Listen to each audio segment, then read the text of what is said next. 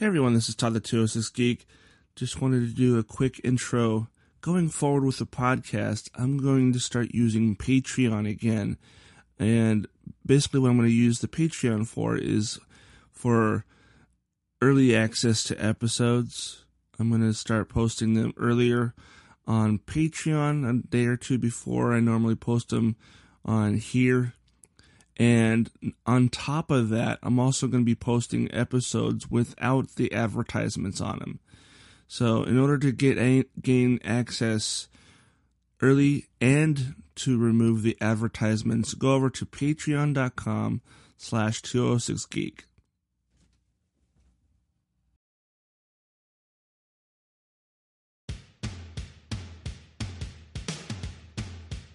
We should, go and, hang out with Todd. Whoa, it's Todd. Yeah. Todd's even cooler than we thought. Boys, I'm looking for a fella who goes by the name of Todd. Oh, yeah. He's cool. Todd would make, a good manager or something. Todd roll. Welcome to another episode of the 206 Geek Podcast with your host Todd, the 206 Geek.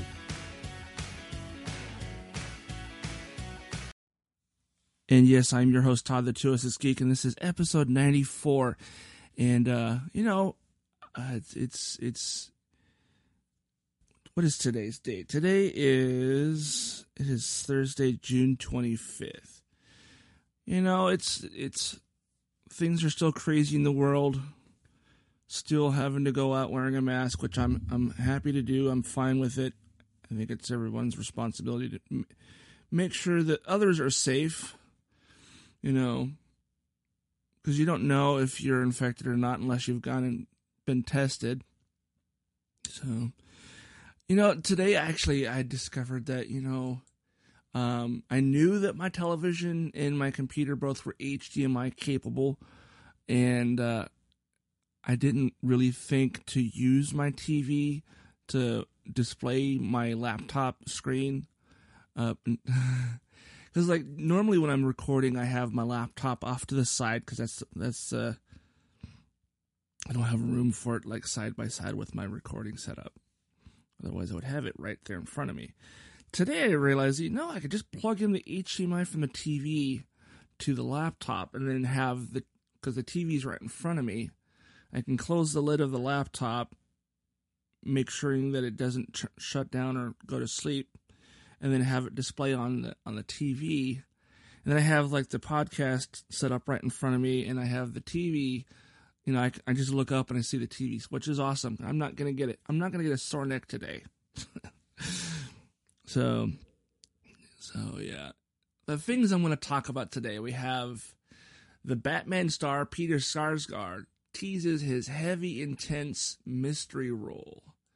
We have Doom Patrol, Dorothy's Imaginary Friends Explained. We have the $70 million sci-fi film cast an AI robot, a real-life AI, in a lead role. We have Chuck E. Cheese bankruptcy has internet wondering why they enjoyed it as kids. And then we have the trailer for Superman, the Man of Tomorrow. And I'll play that. And then we have Elizabeth Banks is cast as Miss Frizzle in the Magic School Bus film. I'll read that story. And then we have from Latino Review, we have Disneyland will finally retheme Splash Mountain away from Song of the South. You mean Splash Mountain had... Oh my God, I didn't know that. Yeah, that's long overdue, man. They haven't made that movie available since the early 80s. And rightly so. That movie... I actually found that movie in a BitTorrent about 15 years ago when I watched it, and oh God, I remember the music so fondly from that because someone in my family had the record with all the songs, and I watched the movie. It's oh no. So it's I'm glad to see that they're finally retheming that ride, if that ride has anything to do with that movie, The Song of the South. All right, the next story is Purgatory gears up for war in Wynonna Earp Season 4 photos. I was wondering if that show was coming back. The actress who plays Wynonna Earp is also known as Mrs. McMurphy in Letterkenny, in case you were aware of that other show. So, Wynonna Earp is a great show. I will talk about that. And then we have Cyberpunk 2077 anime coming to Netflix. So we'll talk about that. And then we have Anime Fans Hype Summer Steam Sale with these wacky promos. Okay. And then the last story I have here is, and it wants me to disable my pop-up blocker, or my ad blocker. So let me do that briefly and refresh, because I don't remember why I selected this. Oh, yes. Bill and Ted Face the Music is coming to Comic-Con at Home. So those are the things I'm talking about today. All right, so let's get back to that first story here. The Batman star Peter Sarsgaard teases his very intense mystery role. And I got an email. I need to mute my phone. All right. I should always remember to mute my phone when I go to record. All right, so the Batman has pulled a lot of mainstream attention during its production, thanks in large part to the high-profile cast that director Matt Reeves has pulled together. Robert Pattinson as Bruce Wayne / Batman has defined is a definite conversation starter, to say the least. And DC fans have generally approved of casting of Paul Dano as the Riddler, Colin Farrell as Penguin, and definitely Zoe Kravitz as Selina Kyle / Catwoman. Well, I knew about Colin Farrell, and I think I remember hearing about Zoe Kravitz, and I have no problem with those castings. I think those are fantastic actors, and they will do a fantastic job. I don't think I know who Paul Dano is, so let me do a Google search here real quick so I can get a face to go along with that. Paul Dano.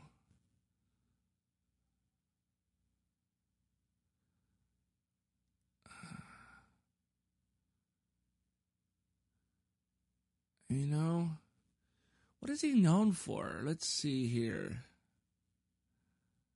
Let's check his IMDb. I know you were listening are probably thinking, oh, it's this guy. He did this, this, and this. It's like, yeah, I don't recognize the name, and I'm not sure if I recognize the face. Let's see if I've seen any of his movies. Well, he's known for There Will Be Blood, which I have not seen. I have not seen Little Miss Sunshine or 12 Years a Slave, and I've not seen Love and Mercy. Those are what it says here, known for on IMDb. See what else. He was in Looper. I did see that. I've only seen it once, and I don't remember much about it. He was in Cowboys and Aliens. I did see that. Oh, he played Percy. I think Percy was the son of the bad guy in that one.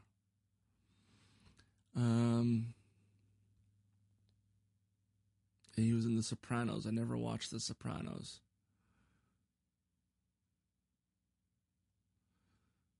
It looks like he's been in a fair amount of films, but I have not seen hardly any of these. He was in Swiss Army Man, which was a movie I wanted to see but never got around to it. Oh, he was in Okja, which is a movie that was on Netflix about this weird hippopotamus type creature in Japan.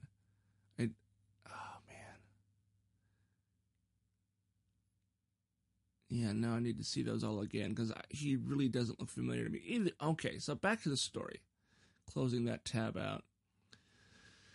And it says here, however, there's been a big mystery staring us in the face. Actor Peter Sarsgaard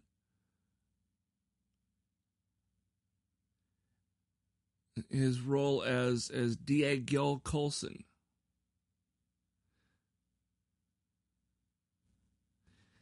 Now, Sarsgaard has a nice little tease about how Gil Coulson fits into the Batman.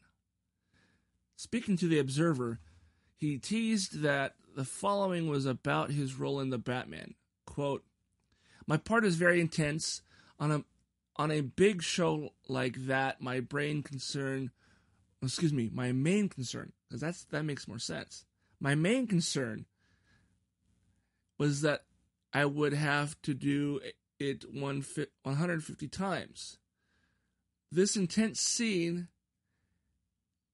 and then that intense scene, my character is at 9 out of 10 for a lot of it. That was going to be tough in my that was going through my head a lot, like, how do I maintain this?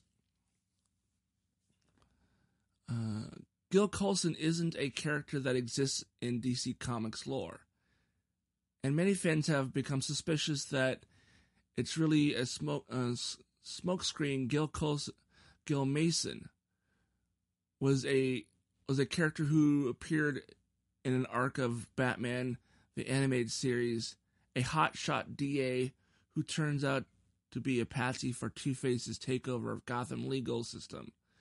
Mason frames Commissioner Gordon and dates his daughter Barbara, who discovered Gil's criminal connections and becomes Batgirl to save her dad.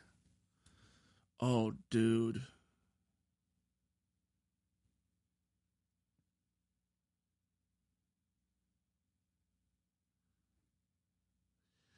See here. Says fans speculate that Matt Reeves is either borrowing elements of the Gil Mason character for Sarsgaard's Gil Coulson, or the character name is an outright fake. So who would Skarsgård be playing? Harvey Dent himself? The secrecy. God, I'm having trouble reading today. Man. All right.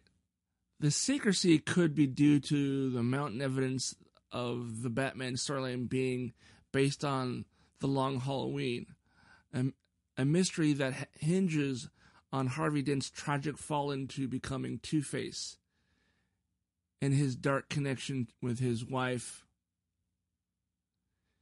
We've broken down in detail why Harvey Dent Two-Face is the most important Batman villain for these times. So hopefully we'll get to see him. You know, I was thinking when they first were talking about a DA, that was the first thing that came to mind. I had never heard of this Gil guy, and I vaguely remember the character from the animated series. I mean, it's been a while since I've watched that series. I really should rewatch it. It is available on DC Universe in HD even, so I really should just go back and watch it. All right. Let's see here.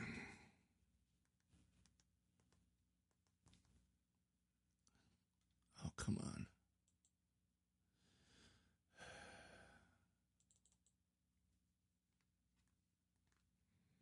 Let's see here. I'm trying to pull something up here real quick. All right, there we go. All right, the next story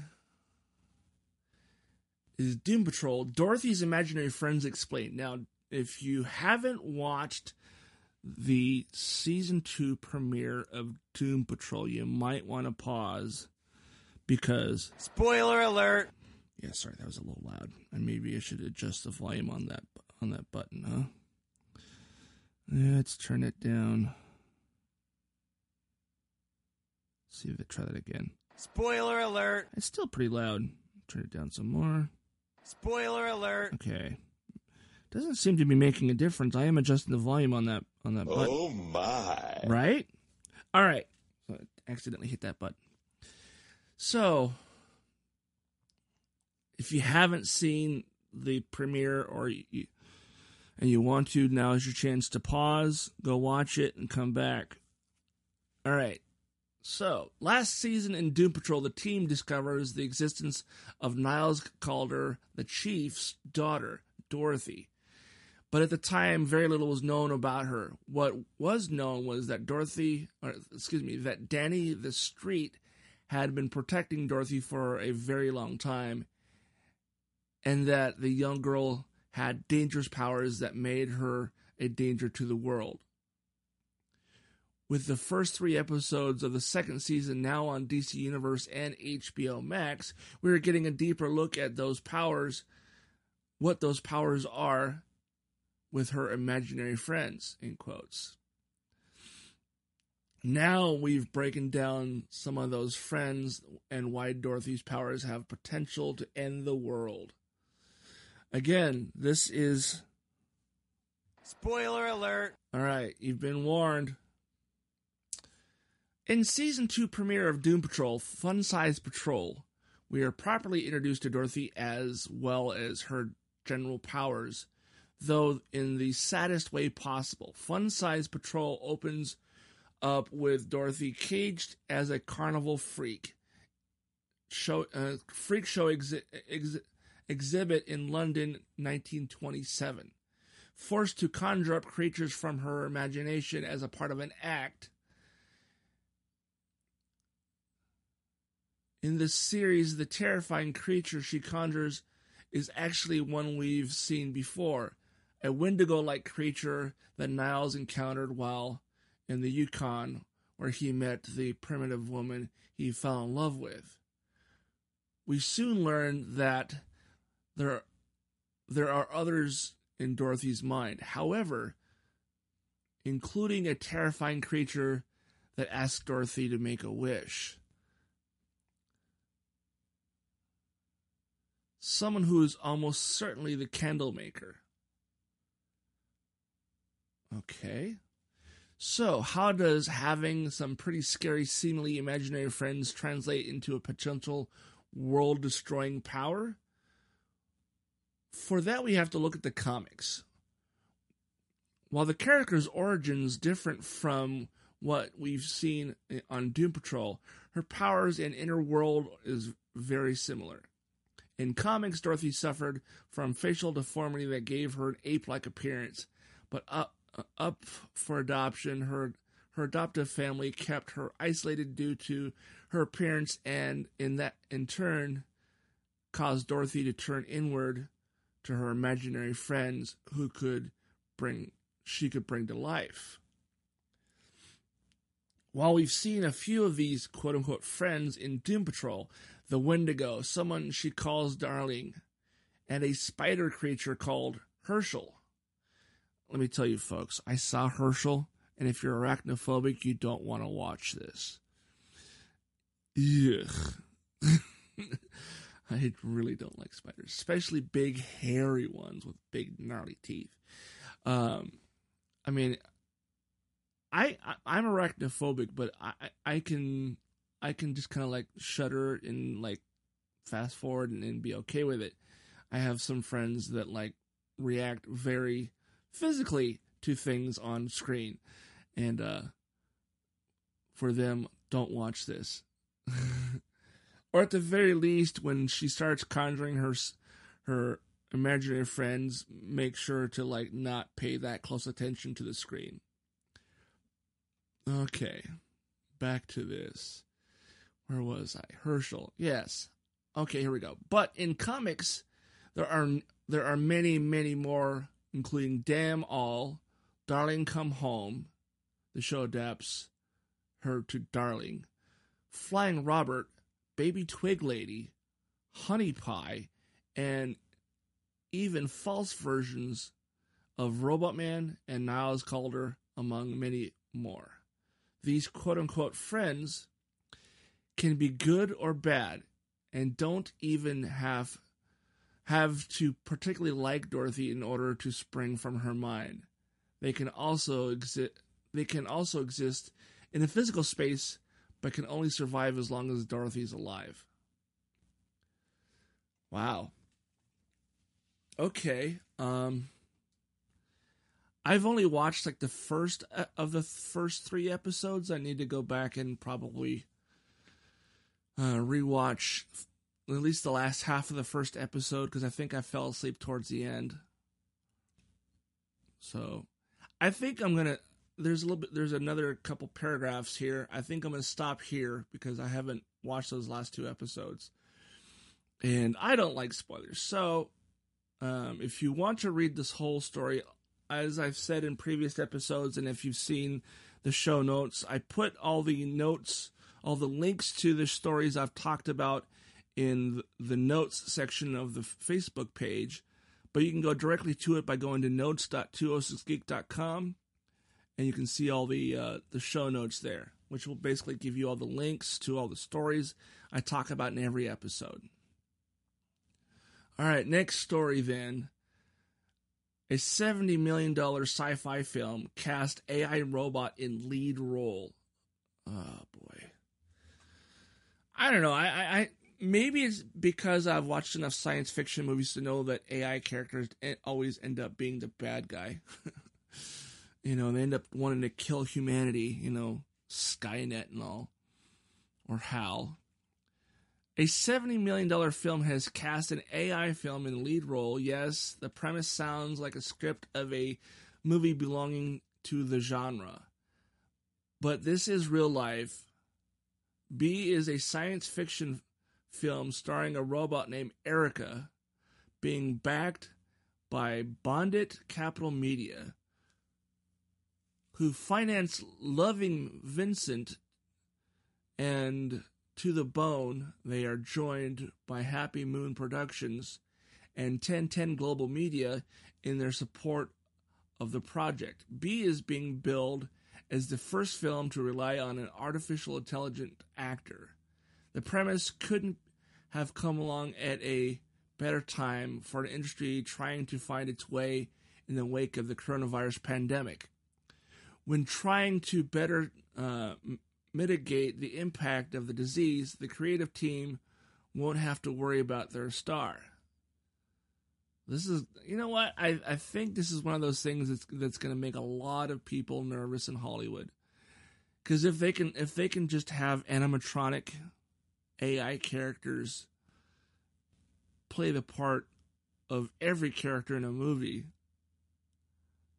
I mean, we've seen movies like this, but none of them have been AI. I mean, animatronic puppets is one thing, but this is a straight up AI, and they give the script to the computer, and then the computer has to basically do the text to voice synthesization or whatever the word is. I don't know, man. It could either be really, really fantastic and put actors out of business, or it's gonna look like utter garbage. I don't know, man. There's a bit more to this story. I don't know if I necessarily want to read the rest of it because it just sounds like a bad idea. It just sounds like a bad idea. All right, the next story we have here is Chuck E. Cheese bankruptcy. Wow, it's not surprising that they're going out of business during this pandemic, to be honest. The rumors had been circulating all month, but this morning the news became official. The beloved children's destination, Chuck E. Cheese, has filed for bankruptcy. CNBC reports that Chuck E. Cheese's parent company, CEC Entertainment, has filed Chapter 11 bankruptcy protection, having suffered a tremendous amount of revenue loss due to to closing restaurants across the country as a result of the coronavirus pandemic. In addition to this affecting all of their Chuck E. Cheese restaurants, the Peter Piper Pizza locations are also affected. News of the downfall of a classic brand has the internet reminiscing about their time at Chuck E. Cheese, and frankly, they're not looking back on it with rose-colored glasses. Okay, now I can tell you that I went to Chuck E. Cheese for my 7th or 8th birthday. I can't remember which one it was. I know it was one of those two. And I went there with a group of friends, and we all played video games. We played in a ball pit. We did all that stuff. the thing I remember the most about that experience at Chuck E. Cheese is their pizza was not good. I didn't like the pizza. And I love pizza. Pizza is definitely one of my comfort foods, man. And if your pizza is so bad that I take 2 or 3 bites, I'm like, yeah, okay, I'm good. And then walk away and go play some more video games. The only thing you got going is the video games. And back in the days when I went to Chuck E. Cheese as a kid, because I'm close to 50, okay? I'm 48 years old. When I went to Chuck E. Cheese at 8 years old, they still had the animatronic, the bears and the dogs and whatever else, singing their songs every 10 minutes or whatever. I remember watching those going, wow, those are kind of creepy. Because they're like, if you've ever seen videos online of animatronic things, they have like these really jerky like movements back and forth, and their arms go up and down or left and right, that kind of thing, and their heads move back and forth kind of in a very jerky fashion. And I'm pretty sure Chuck E. Cheese was like the idea behind Five Nights at Freddy's, because if the animatronics at Chuck E. Cheese had come to life and decided to start killing people, that's I think a lot of what kids were freaked out about those animatronics, because they look like they'd come to life and they're gonna want to eat you or something. So I don't know. I think that and as I understand it, the Chuck E. Cheese, at one point, they removed all the animatronics because they were having problems. I also remember some of my friends tormenting the poor person inside the Chuck E. Cheese costume, the mascot costume. And I think back in those days, Chuck E. Cheese had a tail. And I think at some point they stopped having a tail because people would try to grab the tail and stuff. But I'm not really surprised that it's people are not looking back on it fondly, because I think it was more entertaining for the parents to take their kids to Chuck E. Cheese than it was for the kids to be at Chuck E. Cheese. This is what it says here. Currently, the CEC has 734 restaurants and stores in the United States and abroad, and remain optimistic about reopening their stores sometime in the near future. This will no doubt have an increasingly difficult task, considering the key business of Chuck E. Cheese restaurants is group dining, game playing, and fun. Frankly, these will all be difficult to handle while maintaining social distancing measures among patrons and sanitizing games, tables, and areas of the restaurant. Well, yeah. Oh, man. So, yeah, I don't know. I just, it's... What do you guys think? Do you think you'll ever go back to a Chuck E. Cheese if you have kids? Or, do you have fond memories of Chuck E. Cheese from when you were a kid? All right, next story. All right. The trailer for Superman, The Man of Tomorrow has landed. It says here, recently DC wrapped up its 5-year multi-film animated narrative storyline with the just released Justice League Dark Apocalypse War.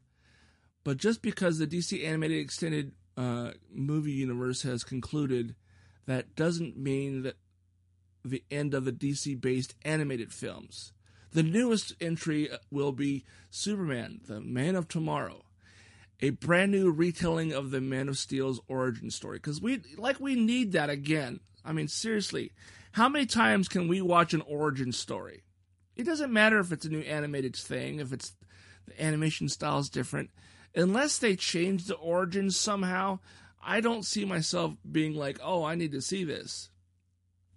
We really need to stop doing origin stories with characters that are 80 fucking years old. Okay? Seriously. The newest movie utilizes rendering in a brand new animation style not seen before in previous DC films. You can catch a preview below. All right, let's hit play. Okay. Here we go. I don't want him to feel different. He is different. He lifted a tractor with one finger, Martha. Whoever put him in that ship had no idea or care for how dangerous a world they were sending him to. Okay, the animation style looks like Archer. Breaking news. An unidentified object heading towards Earth was detected by Star Labs. Look! Up in the sky! Yeah. Why are you here? Oh. Why are you here, Kryptonian? The main man. Holy shit. Okay. I may watch this. I'm Clark Kent. This planet is protected, alien. It's ass-whooping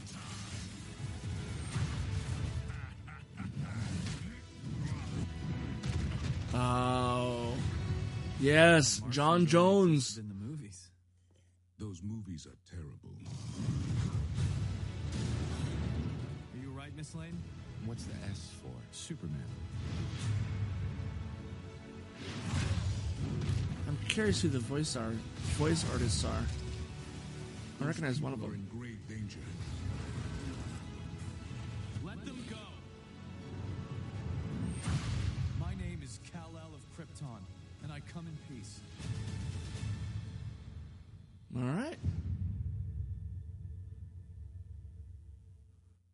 That's going to be coming out on digital and Blu-ray. Cool. Does it say anything else? All right, this is what it says here. Here's the official synopsis.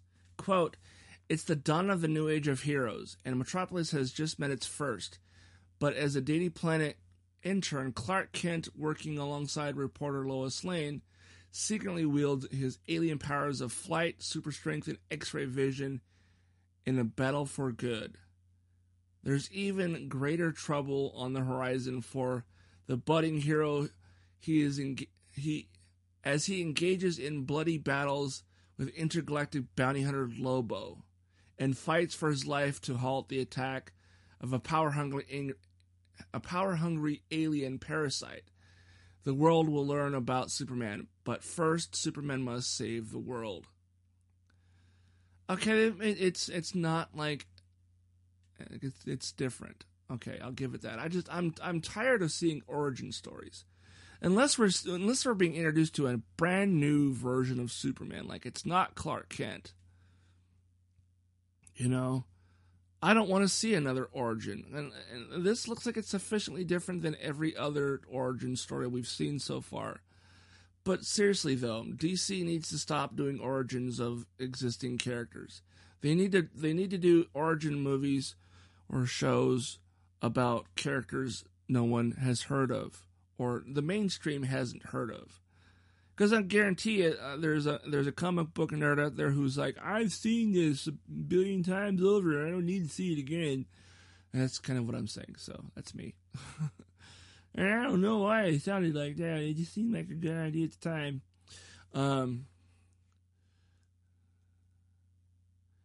So I don't know. I'll probably watch it. I don't know if this is one that I'll buy.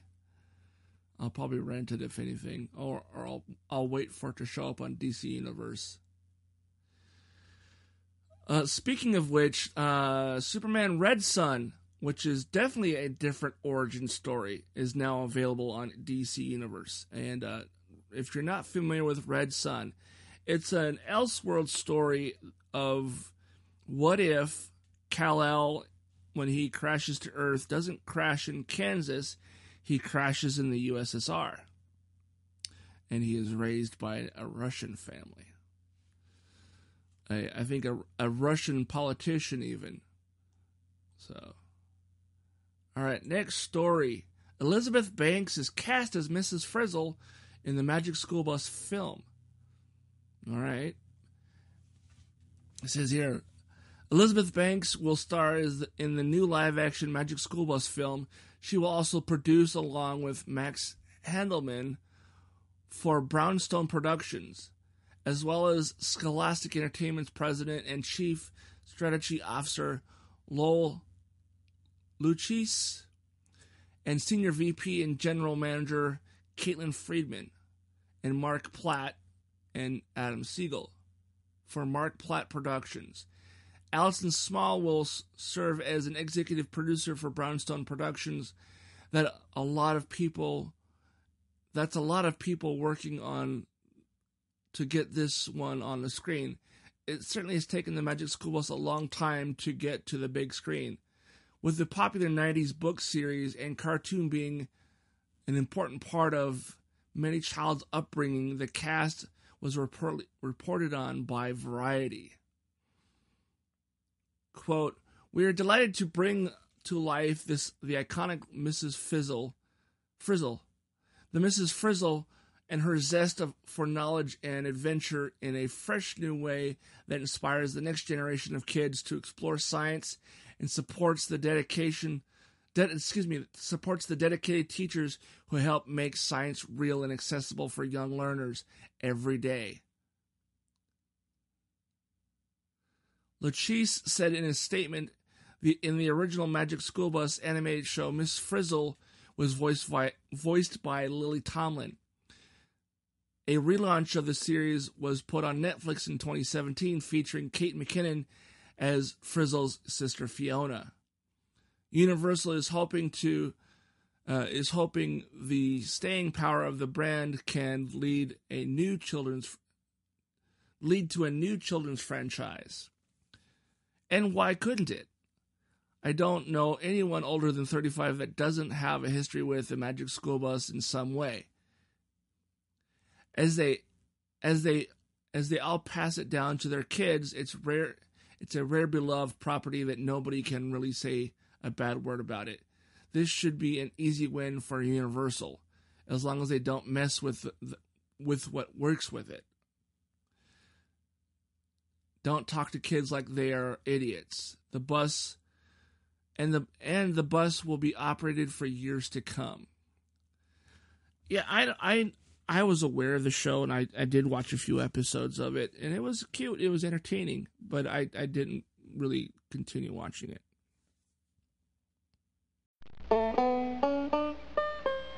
Yeah, I remember time Mr. and Mrs. Dickens planted the first apple tree here at the Dickens orchard. Mr. Dickens said he would press no cider before the fruit was ripened to absolute perfection. Then it happened. That old orchard yielded the juiciest, most delicious apples we ever did see. That was 50 years ago. That was the first time I ever had a Dickens cider.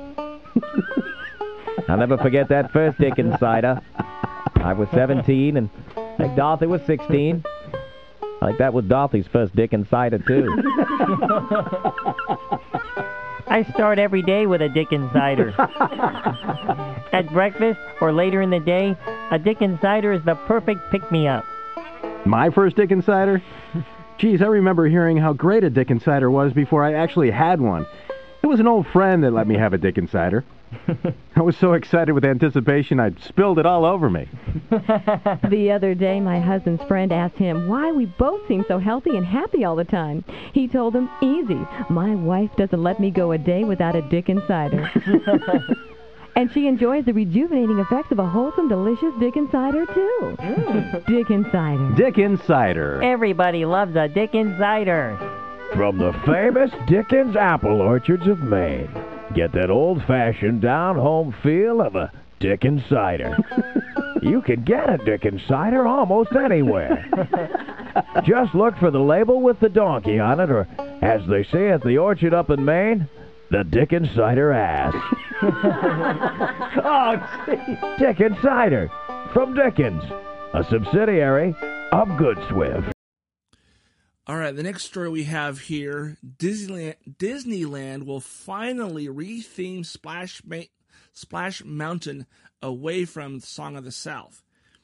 Now, as I was saying earlier in the episode, I wasn't aware that Splash Mountain had anything to do with Song of the South. Song of the South was a movie that came out, years before I was ever born. All right, this is what it says here. Growing up, Splash Mountain was an odd ride. Whereas most of Disneyland, I was able to recognize the theme behind.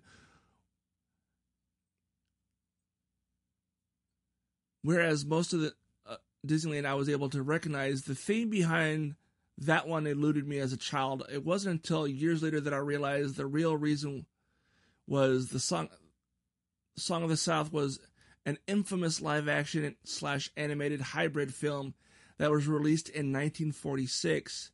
In the decades since, it has been widely recognized as a racist piece of cinema. And as such, has virtually been out of print for many years. I've seen the film in its entirety myself. It says, I've never seen the film in its entirety myself. This is what it says.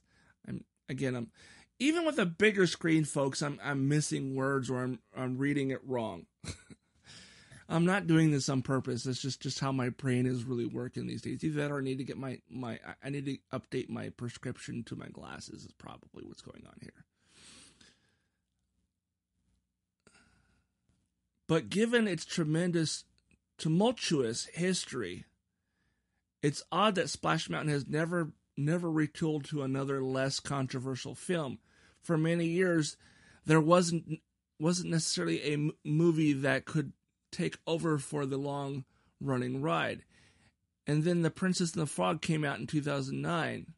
While not a financial hit, it was critically praised movie. It seemed like the perfect candidate to take over Splash Mountain. And yet, over a decade has passed with no action.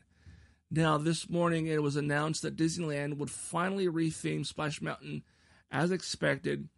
The world reflected would be that of The Princess and the Frog.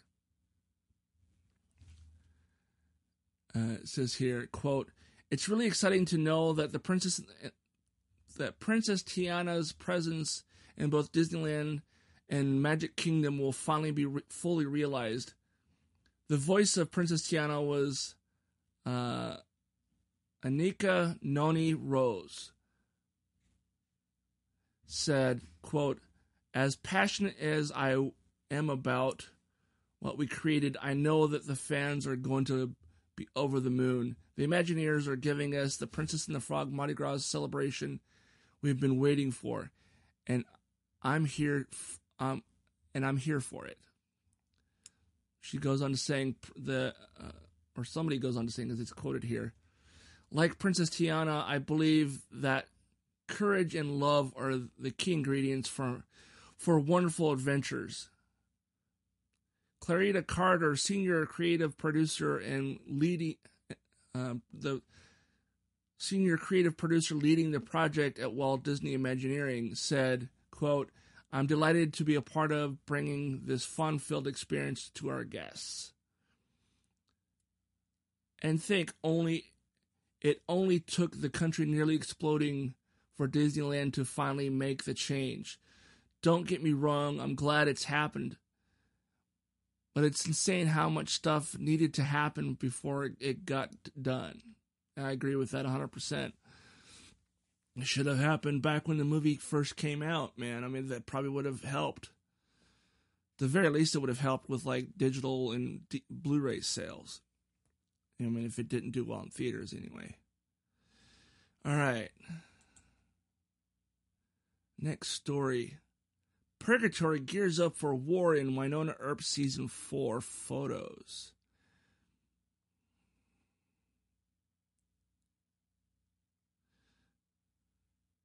Praise to be Andrea's Earpers. Entertainment Weekly has blessed us with a first look photos of Wynonna Earp Season 4. Yes, you read that correctly. We finally have a glimpse of what our shit show has in store for us this summer. After what has felt like an eternity of waiting, these photos are akin to a long, cool drink of refreshing water. Let's see, where are the photos? Oh, yeah.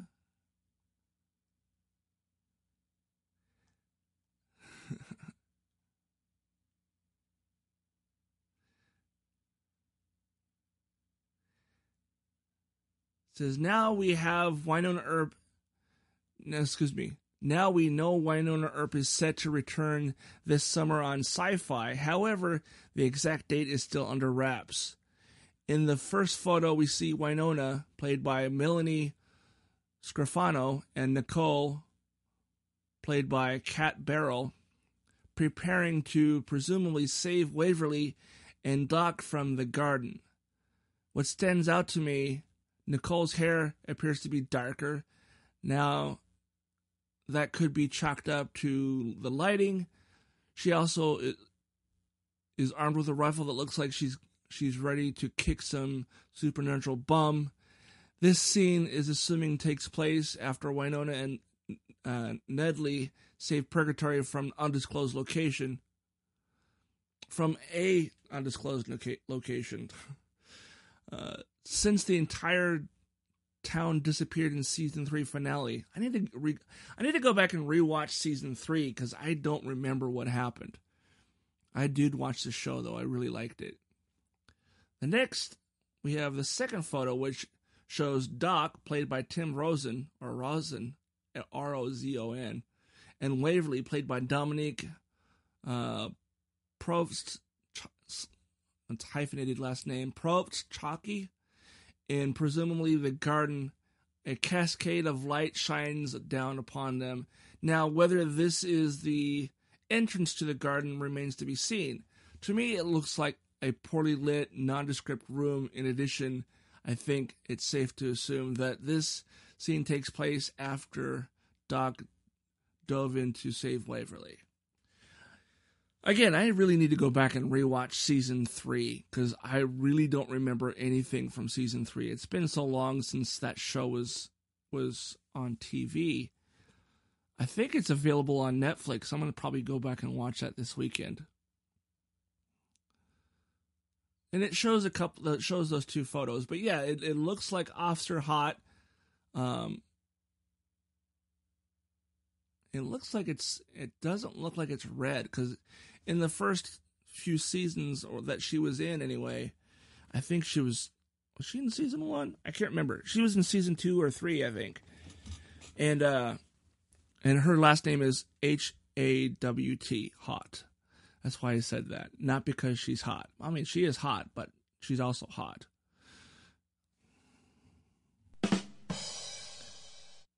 All right.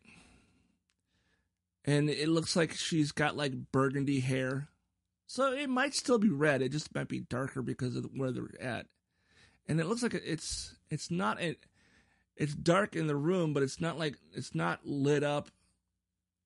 I mean, there's light there. You see shadows and stuff, but they're like spotlights. So yeah, I guess it is a dark room. And it was a good show. If you've never watched Winona Earp, it's worth checking out. It's on Netflix. At least it is here in the States. I don't know about the UK or everywhere else, but it's definitely here in the States on Netflix. So look up Winona Earp. At the very least, you should be able to watch it on the Sci-Fi Channel's website, I think. The next story we have here, Cyberpunk 2077. Anime is coming to Netflix. 2077 seems like a mouthful to me. The world of Cyberpunk 2077, the year's biggest role-playing video game, is headed to Netflix. During CD Projekt Red's Night City Wire livestream on Thursday, the Polish game makers announced that a collaboration with Tokyo Studios Trigger. Those are the folks behind the little series. Those are the folks behind the series Little Witch Academia and Kill la Kill. They kicked off pre-production on the new project called Cyberpunk Ender Runners in 2018. Ender Runners. Again, these are all like tongue twisters. And there's a video here, so let me play the video. Playing, loading, buffering, and come on, still buffering, waiting. Come on. Still waiting for it to play. Here we go. Hi, my name is Saya Elder. I am the Japan-based producer for Cyberpunk Edgerunners. What I do basically on this project is that I am a fixer, to put it in the words of the Cyberpunk universe. We are a game company. We are a bunch of nerds, and wherever there are nerds, there's going to be anime fans. So it was always a dream for us to make anime. When we began this project, we were certain that we didn't want to make a recreation of the game. Cyberpunk Edgerunners is a standalone story set in the same universe. The stage is still Night City, but everything else is totally new. New characters, new story. I do like to think that it's going to be a great gateway for newcomers to come and check Cyberpunk game and also the Cyberpunk genre as a whole. Right now we're in Nakano, which is one of the biggest anime meccas of the world. I'm going to take you to Studio Trigger right now because we have the wonderful opportunity to talk to the Dream Team that will be bringing you this anime. こんにちは。トリガーの代表取締役の大塚です。監督の今石です。キャラクターデザインを担当する吉成です。ゲームのサイバーパンクのファンの方。It's all subtitled. I would read it to you guys, but it's going by pretty quick. よろしくお願いします。今回はそのサイバーパン They're ク basically という explaining the game. 僕らが10代の、一ファンにしか Tell you what, of course, when I pause it, fucking like more video things come up and covers the. There we go. The cyberpunk genre began when we were teens. These guys look like they're all in like their 40s and 50s. So, yeah, that sounds about right. I think I remember the term cyberpunk. I was aware of it when I was in my 20s, which would have been in like the early 90s. So what I'm going to do is I'm not going to play the rest of it because it sounds like it might just be a lot of subtitled Japanese. Like I said, with everything else that I've talked about on this episode, links to everything will be in the show notes, and you'll be able to see the videos that I've played audio from. See what else we got here. More anime stuff. I saw this and I was like, you know what? Maybe I should talk about this because as some of my friends can tell you, I'm not a huge anime fan. I think I'm. When I was growing up, they weren't called anime; they were just called Japanese cartoons. In my day, the Japanese cartoons that were on TV. Excuse me, all of a sudden I have hiccups. We had when I was real young, we had Speed Racer, and we had Star Blazers in like the early 80s, like 82, 83, 84.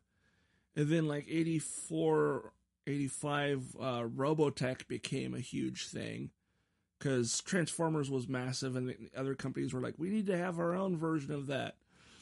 And so those were my introduction to Japanese cartoons. There was even older stuff like Gigantor, which I think came out in the 50s or 60s. I think I've seen clips of that on TV, but I don't know if I ever really watched it. But I do remember watching Speed Racer as a kid.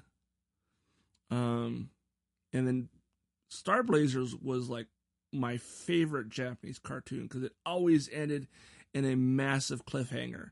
And I was like, well, what's going to happen next? What's going to happen next? And we never really find out. And I've never been able to. I think I've seen the same 5 episodes over and over again, and maybe that's all that the local station had. But it felt like it was the same episodes over and over again, and I never saw the end of that. And I've not been able to find the original Star Blazers anywhere on the internet. I even looked in like places where you can find bootleg stuff, and I've never been able to find the original Star Blazers. Now there have been rebooted series or spin-off series like from the 90s and stuff, but I've never been able to find the original Star Blazers. And I would love to, actually. I would still like to be able to watch that and kind of get some closure. All right, so the next story here is anime fans hype summer Steam sale with these wacky promos. Let's see here.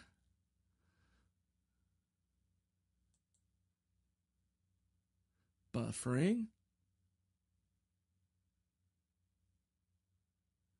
What? No sound? You know why? Because I think... Oh, yes, that's why. Because I have this website muted. That's why.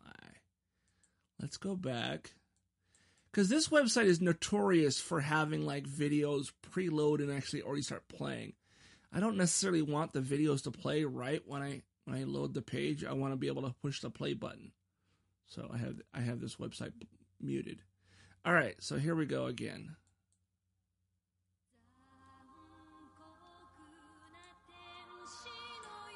Neon Genesis Gable Angelion.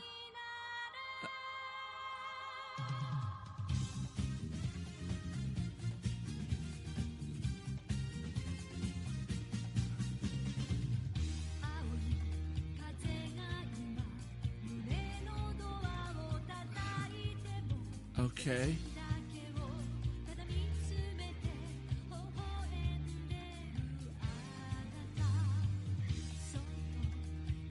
All right. It's just showing random photos of some old fat guy. I don't know who this is. And maybe it's a creator of a game or something. I don't know. I'm sorry. I shouldn't have said old fat guy, but that's essentially what it's showing. Okay. Moving on. The Steam World. Okay.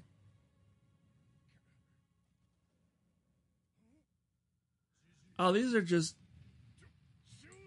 Oh, okay, never mind. I'm not playing all these. Oh, okay, I think I figured out what's going on here. So these are like fan-made videos that are like poking fun at the summer Steam sale. Okay. I don't know who that dude is, but he's in multiples of these videos. I'm not playing them all. He must be like a guy that's ahead of Steam or something. All right. And the last story I have here. Bill and Ted Face the Music is going to be at Comic-Con at home. This is an event that I'm definitely going to be... I'm going to try to catch it here. So this is what it says here. Orion Pictures is bringing Bill and Ted Face the Music to Comic-Con at Home, which runs from July 23rd through the 26th. Those participating in the panel include cast members Keanu Reeves, Alex Winter, Samara Weaving, Bridget Lundy Payne, William Salder, and director Dean Parisot, and writers Ed Solomon and Chris Matheson. The panel will be moderated by filmmaker and fan Kevin Smith. Oh, right on. All right. What does it say here? That's pretty much it. Okay.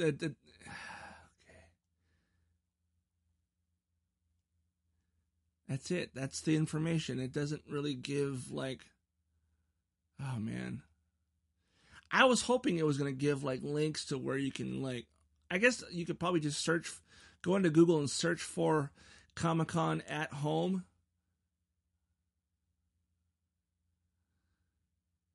With the @ symbol, comic-con, the @ symbol, HOME. And I'm sure you can find the panel that way. And it's really weird seeing Keanu Reeves without facial hair. You can definitely tell he's older now that he's like clean shaven. All right. I think, you know what? I think that is it for today. Thank you again for tuning into the podcast. I really appreciate it. You know what? Since I'm done talking about that stuff, let's open up.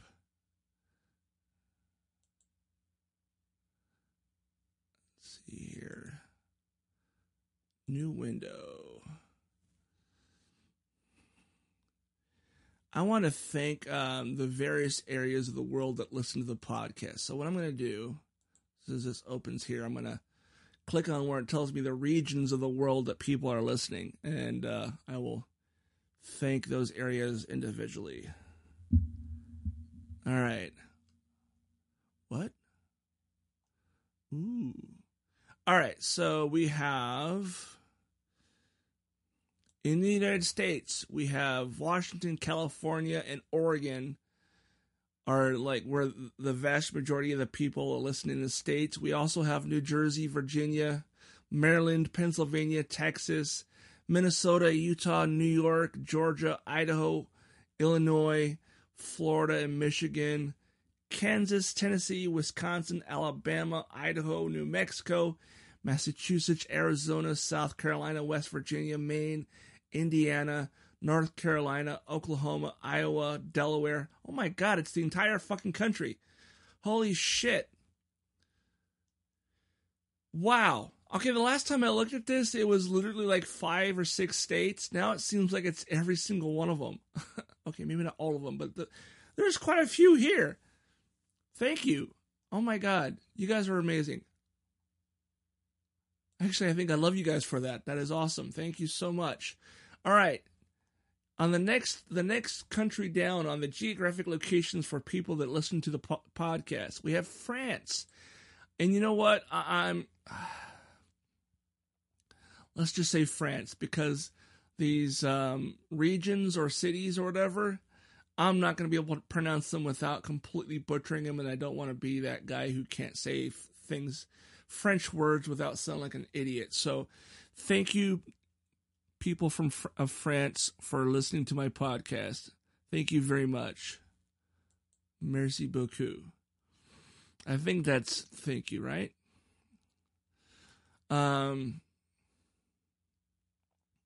And again, if I didn't say it properly, I apologize. All right, the next country on the list of places that listen to the podcast, we have England, Scotland, and Wales. That's amazing. Thank you very much. It says England. We have majority of the people in London. That's awesome. We have Salisbury, Bristol, Barnard Castle, Uxbridge. Is that right? Loughborough, Amesbury, York. That must be Old York. Sorry, that's a bad joke. And probably factual too. Then we have Germany, Ireland. You know what? Let's see. Ireland, I'm gonna click on it. Leinster and Munster. Yeah, that's where I have family. So it's probably Andrew and some of my other cousins. So thank you guys for listening, or at the very least downloading my podcast. Appreciates you guys, and that's what I appreciate about you. All right, and then we have the Netherlands, Angola, South Africa, Mexico, Canada. Hi, Lisa.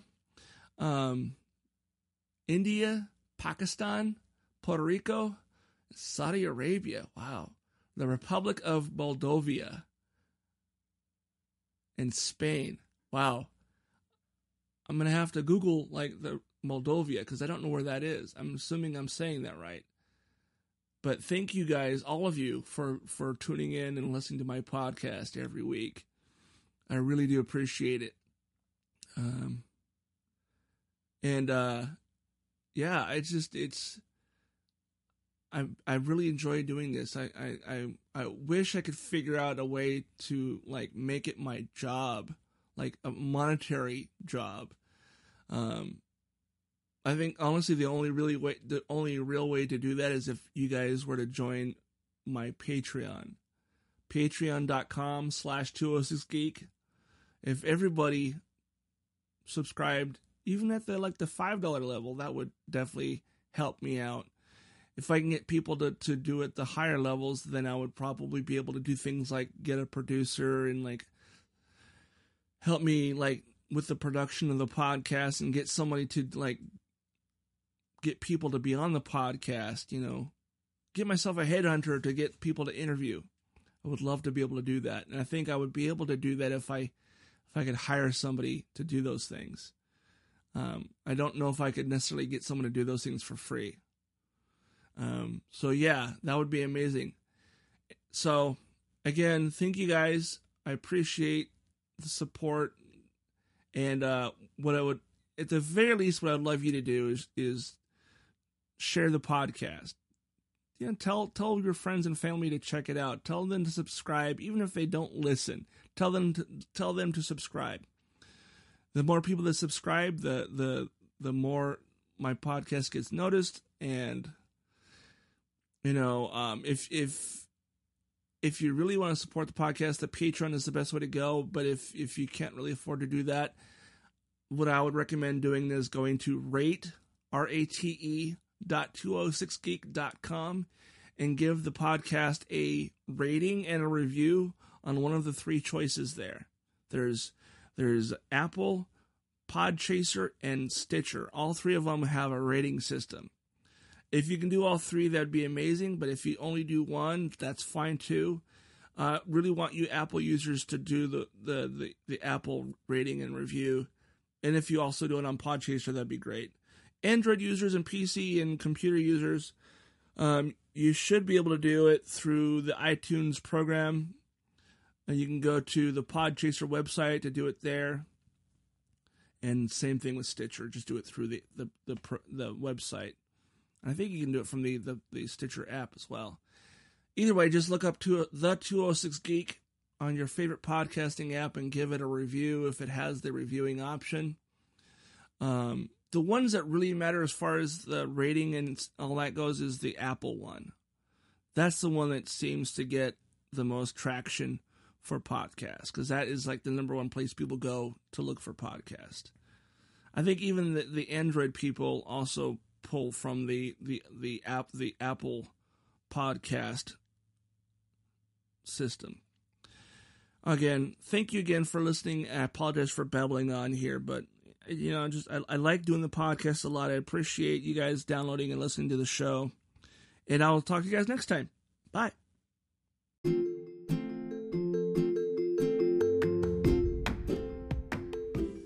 And as always, if you want to see any of the stories that I talked about, you can go to notes.206geek.com and you'll see the notes for the current episode listed there. That's notes.206geek.com.